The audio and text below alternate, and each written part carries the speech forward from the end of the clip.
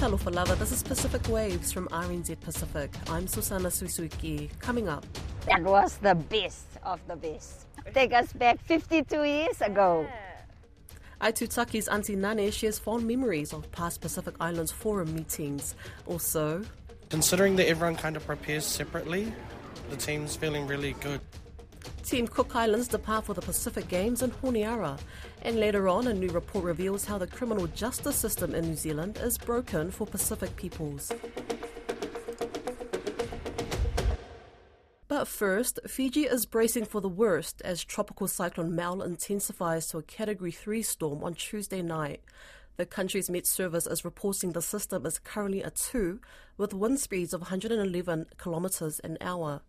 Already, the westernmost islands of Fiji are experiencing strong winds of up to 80 kilometres an hour and forecast to strengthen to storm force winds of up to 130 kilometres an hour later on today. The National Disaster Management Office has opened 8 evacuation centres with more than 290 evacuees residing. A heavy rain and flash flood warning remains in force for low-lying and flood-prone areas across Viti level. Natural Disaster Management Office Director Vasiti Soko says people must be on high alert. We sincerely plead with members of the public to please stay away and refrain from crossing or swimming in flooded rivers, streams, walkways, drains and crossing. We must also not forget that given the high amount of rainfall recorded so far, the soil is heavily saturated. Therefore, the threat of landslide occurring is imminent. For the latest on the cyclone, head on over to www.met.gov.fj. We'll also be providing the latest updates at rnzi.com. While the Pacific Islands Forum Leaders meeting officially came to an end last week, the Cook Islands are still abuzz with excitement. Aitutaki's beloved Auntie Nane soaked up the community's warmth as she ticks off being involved for a third time. She's been to all 3 leaders' meetings held in the country where she played an integral role. She met with Tiana Haxton to take a walk down memory lane. Tungane Puria, affectionately known to the locals as Auntie Nane, sits down with a cup of tea in hand and slides over a black and white photograph. Captured is the first ever Pacific Islands Forum Leaders meeting in Rarotonga in 1971. She points herself out amongst the crowd in a lineup of prime ministers, premiers and official delegates, fondly recalling the event. The forum, can't beat that one. That was the best of the best. Take us back 52 years ago. That's when the first forum was held. That was a beautiful forum held in Rarotonga. The people and the community got together. And then the 97 one, and then the 2023 one. But out of all that, the 1971 was the best. Among a team of Cook Islanders, Auntie Nane was specially selected to be a liaison officer for the leaders that travelled to Rarotonga. In 1971, she cared for Papua New Guinea's first Premier, Michael Somare. In 1997, she attended to Australia's John Howard. Her eyes lit up as she reflected back on the excitement of her assignments. The best part is I can remember when I was chosen to be a liaison officer. I was so proud because I don't know how to share it, but it was so beautiful being with the Prime Minister all the time, to their functions, to their hotels. And in their cars, when they travel, the liaison officer is always with them. I met a lot of the prime ministers that arrived in 1971. But we are always with the chief liaison officer, that's Sir Tom Masters. She was only 18 years old at the time of the first forum, and while she has just recently celebrated her 70th birthday, she is still full of energy and was more than keen to take on responsibilities for this year's event. Her role was less strenuous this time around, as she was in charge of driving official delegates in Aitutaki during the leaders' retreat. A VIP drive out, but I was happy to meet all the High Commissioner to each of the country and all the official delegation I carried, and the securities, the policemen, and all the overseas mate.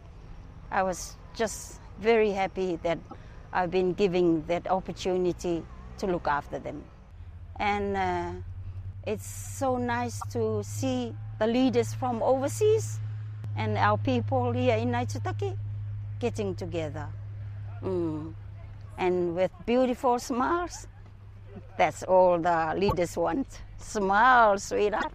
Auntie Nani's smile lights up the room as she shares more of her photographs, giggling as she points herself out teaching Somali the traditional Cook Islands dance.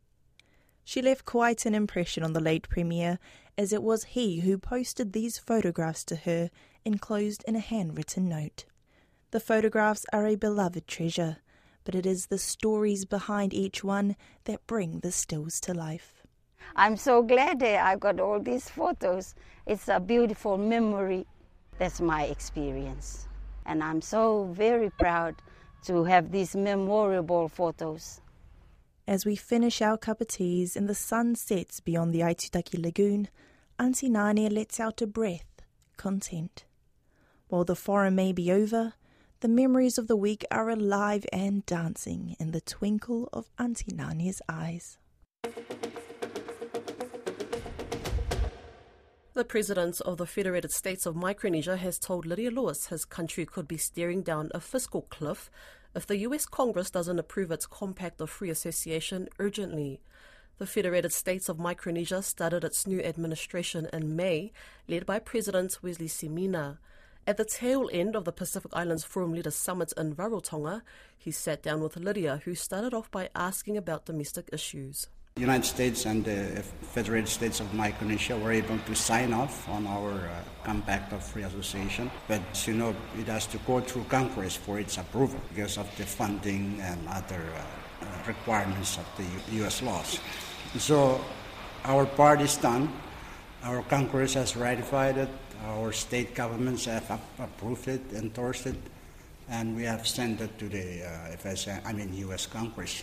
And now it's with them. But given the situation in their own Congress, it's kind of held up. But right now, we're hopeful because hopefully in the next few weeks or few days, it will be introduced as for the U.S. Congress to consider. So we're hopeful that pretty soon we will have some funding sources through that compact mechanism. And what are the implications if it doesn't happen soon? What are you working out within your government at the moment, and what measures are you putting in place? Well, if nothing works out, if the U.S. Congress does not approve it in time, we're faced with a fiscal cliff. That means we will have to find sources from different sources of funding, and that's not out there available immediately. So what we understand is that the U.S. Congress also understands that situation, and they're working very hard. And we're very grateful that even during this situation they're faced with in the partisanship in the U.S. Congress, that is one issue they have agreement on. The Republicans, the Democrats, the Senate, and the House, they actually have agreement on working to push approval of the Compact of Free Association. So for that, we're grateful to the United States Congress for its... What are your priorities for this term?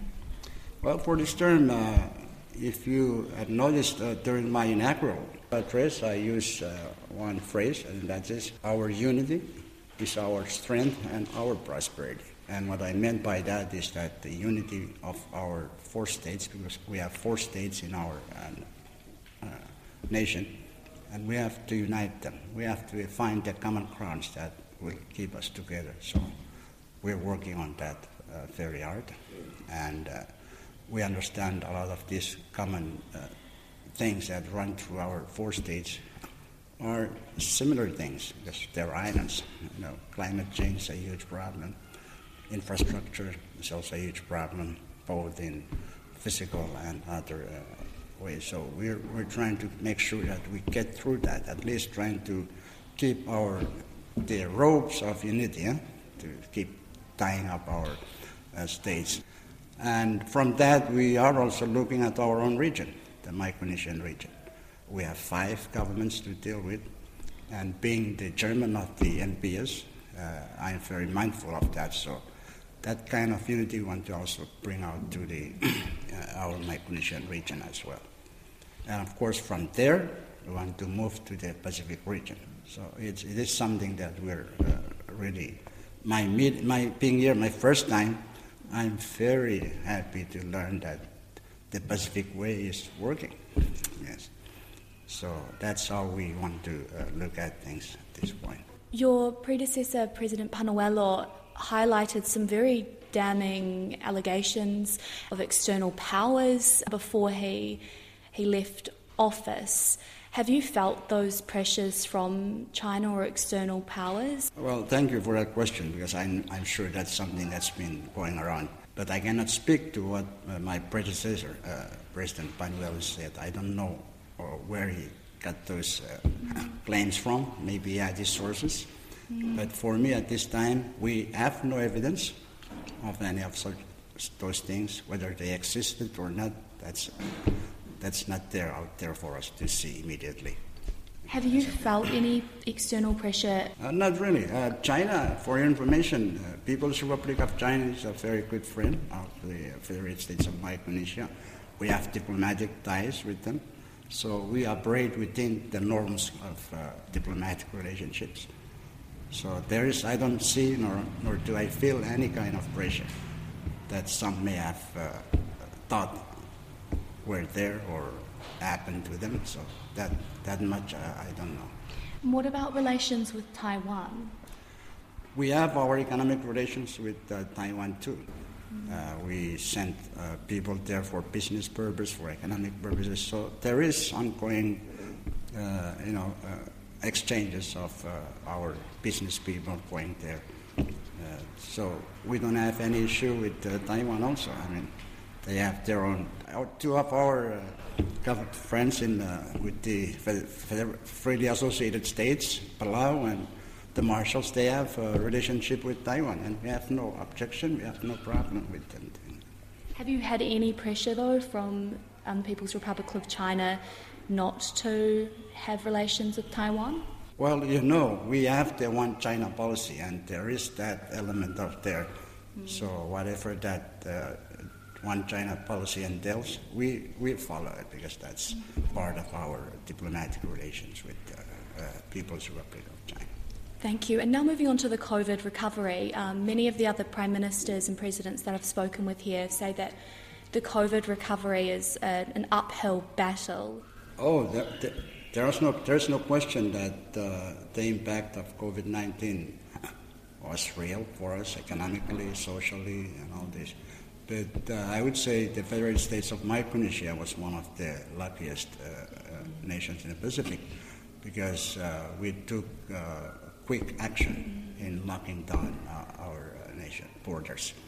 And it was President Panuelo who started that, and the Congress, I was the speaker then of the FSM Congress, and we made sure that those restrictions are in place. And we were I think almost 3 years we were in a lockdown. And that also didn't help, because that means we need to bring in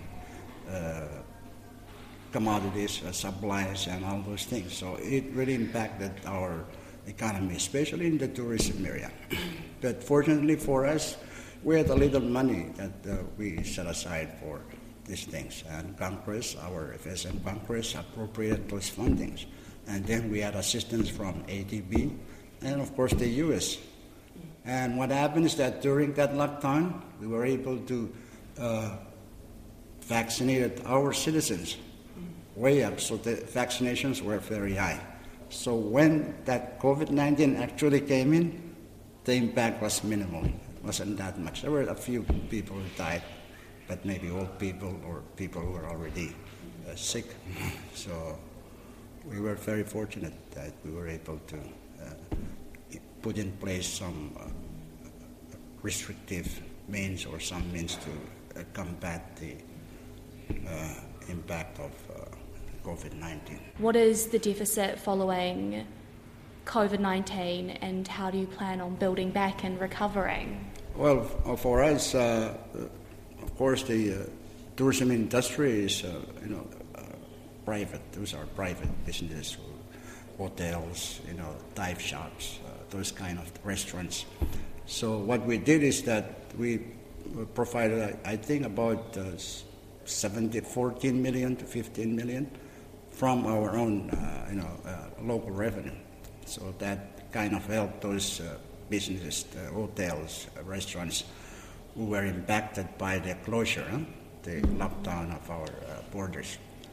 And what happened is that during that same time, like the ADB also provided some grants, some funding, so we were able to support those people who became unemployed because of the...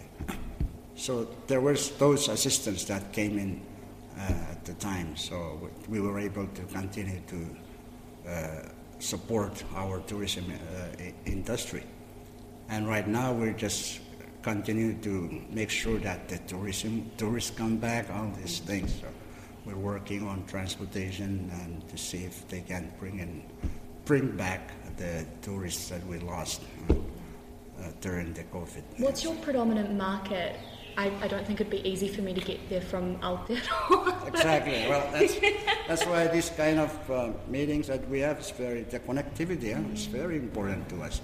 And it's not just connectivity in terms of the transport of goods and supplies, but also transport of people, like tourism. So we're really exploring all the different options that are out there. We're visiting all these different countries with airlines. We're also establishing our own transportation task force. They will look at all the different options, airlines, sea transport, to see how we can put together a package that would develop and become useful in the transportation industry. Yes. And as I'm speaking with you, we're at the Pacific Islands Forum, and being such a significant figure in the Micronesian bloc, I wanted to ask you a little bit about what transpired. Is there going to need to be an apology from any of the leaders to Nauru because of what has transpired, or where does it sit at the moment? Give me a lay of the land. Apology for what? The fact that Nauru left, I'm wondering whether or not they need an apology for something, if any of the other leaders have question them on issues that they didn't see fit in terms of the appointment of Baron Wanga. Oh, well, for the issue of the appointment of Baron Wanga, that's already a done deal. It's something that's already done.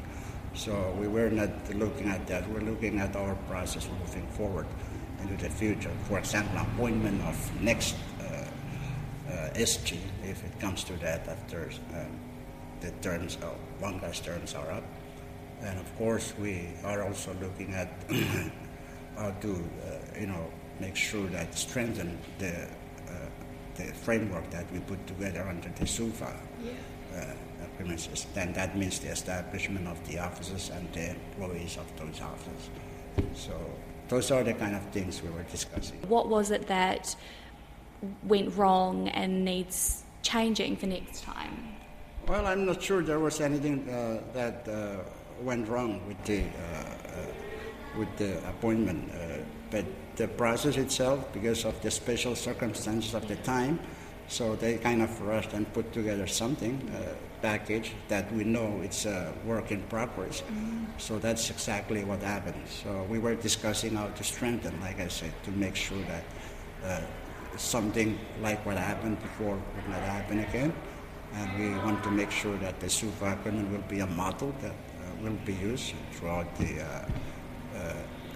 life of PIF. So we're hopeful that that will be the kind of things to be in place. As you know, it's not, like I mentioned, it's not only on the local domestic level, but also on the regional level. We want to make sure that those kind of unity, solidarity will remain in place for as long as we have the Pacific to be called home. Yes. And the release of treated nuclear wastewater by Japan, is the Federated States of Micronesia for or against this release, and why? Well, you might have heard that my predecessor made a very strong statement in the UNGA when he was there, and then that position has evolved. Right now we are looking at our position to be based on science, whatever the scientific recommendations, and that's where we are right now. We're just, and the thing that we're more concerned about right now is how to make sure that the monitoring is very effective and timely, so we can continue to deal with Japan. And we also ask Japan to embed into the PALM agenda every year the discussion of this issue on nuclear waste. Team Cook Islands have departed and have been given a strong send-off in the lead-up to the Pacific Games. The multi-sport event happens every 4 years among athletes from around the Pacific, and this year it's in Solomon Islands from 19th November to 2nd of December. The event sees 5,000 athletes and officials come together to compete across 24 sports. The Cook Islands team general manager, Jason Lindsay, is taking a 250 contingent and 14 federation teams. Alicia Foon spoke with him at Auckland Airport on his way to the Solomon Islands. The team is feeling really good. We had 3 pre-events last week. We had our uniform blessing, march and a parade through town, and then we had a church service as a team. So considering that everyone kind of prepares separately, the team's feeling really good, really together, and they're really lively, which is really good. Really excited for it. And which teams will be representing the Cook Islands? Yes, so we're taking 14 federations. Where we have a team of athletics competitors, which is a cross of runners, throwers and jumpers. We have a couple of swimmers who have also competed for us in the Commonwealth Games, and one of them's competed for us at Olympic level. We have a couple of boxers. Then we have a team from golf, a men and women's team from football, men and women's teams from League 9s and League 7, Rugby 7s. We have a tennis team of men and women that are going to play singles, doubles and a mixed team. And we also have 2 volleyballers who are going to play beach volleyball, 2 weightlifters that have recently competed in Samoa. We're taking just under 250 in our contingent, which is huge for us. Yeah, that is huge. And expecting some gold and some big wins in there? Yeah, it's a really good thing. Like, we put a lot of effort into our training. A lot of our local money goes into this event because it's something where we can perform really highly in, and something that our whole country gets behind and supports us to do. On behalf of myself and the Chef de Mission, Mark Short, we'd just like to thank all our families back home in Australia and New Zealand that have helped get us here and get us to Honiara, and we hope we can do our country proud. A 2-part report published last month explores Pacific people's experiences with the criminal justice system in Aotearoa, New Zealand. The report's lead author, Litia Tuibore-Levu, says the first-hand accounts of individuals who took part in the research reveals how the system is institutionally racist and fundamentally broken. Litia Tuibore-Levu joins me on Pacific Waves. Kia ora, Litia. Can you tell me a bit about your report on Pacific peoples and the experiences with the justice system? Certainly. So this is a piece of research funded by the Michael and Susan Boren Foundation, although it reflects the view of the researchers, not the foundation. It is a qualitative study that looks into, as the title suggests or says, Pacific people's experiences within New Zealand's criminal justice system. And that ranges from people who have offended, a few who have survived offending or survivors of harm, family members, as well as Pacific peoples who are working in the criminal justice space. So it has quite a wide scope in whose stories we were able to gather from our knowledge holders. And in many ways it has helped that is there to help address a very clear gap in particularly legal research around Pacific people's lived experiences of the justice system. We don't have a lot of work, done on this issue. There has been some work done by some amazing Pacifica scholars, but a lot of the work that has been done has often not been from Pacific researchers, and it didn't involve actually speaking to people within the community. So that's something that this research hoped to address, and for future research by others to keep working and developing on. How long did this research take, and how many people were involved in this report? So it started officially at the beginning of 2021, and obviously there was about a 6 to 8 months delay with COVID in being able to talk to people directly. So it's taken about 2.5 years, which is a little bit over than the initially intended timeline. And it was a research team of 4 of us, so myself being the lead researcher, then my 3 awesome research assistants, Liz, Hugo, Bella, and Gabriella. And then we spoke with over 50 knowledge holders. So some of them we spoke with individually, others came in groups as well. I think the total number was, about 58 off the top of my head. So when you say knowledge holders, they're offenders and survivors? Everyone we spoke to. I don't really like to use the word like research subjects or research participants because truthfully they have more to teach us than we really can offer.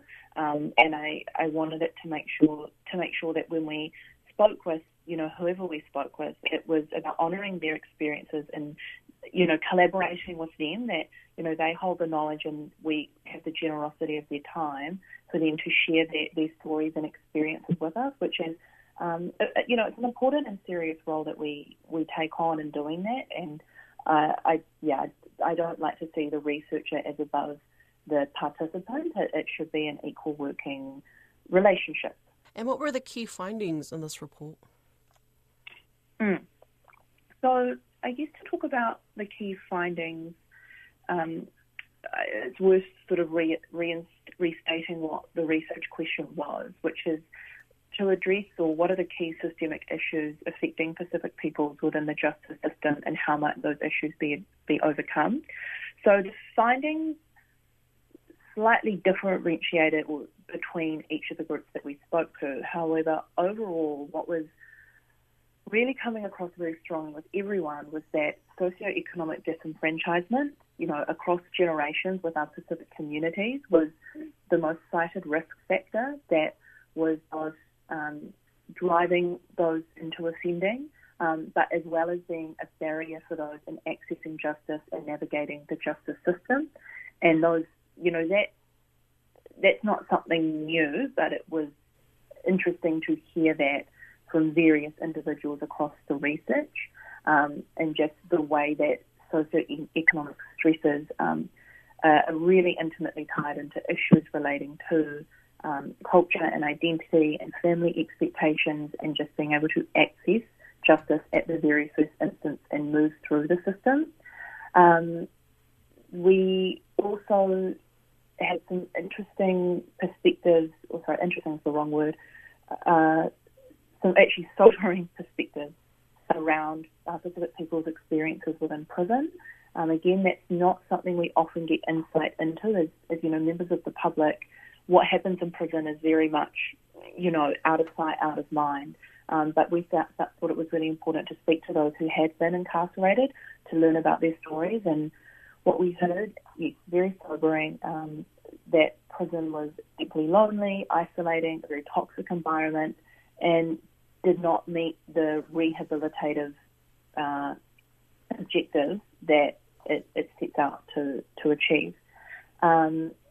In addition to that, there was a lot of frustration expressed about particularly family members' experiences moving through the justice system, and as well as survivors who expressed, one of them expressed feeling incredibly exhausted, re-traumatized by the system, and just that lack of agency and the inability that they felt to have a voice in the matter and a say in the matter, in their own matter, as well as family members not finding that there was adequate cultural or collective support available to them, whether they were a family member of someone who was a victim of harm or someone who was an offender, that they felt very isolated from that process as well. So although there's been a lot of, I think, lip service given to diversity, equity and inclusion within the legal profession and within the justice sector, over the last few years, particularly since 2018, that the sort of material realities of people navigating the system, particularly Pacific peoples, is not really improved, nor has there been really any substantive structural change there as well. That's Pacific Waves for today. To listen back, head on over to rnzi.com/programs. We're also on Apple, Spotify and iHeartRadio podcasts. From myself and the RNZ Pacific team, till Fasui Fua.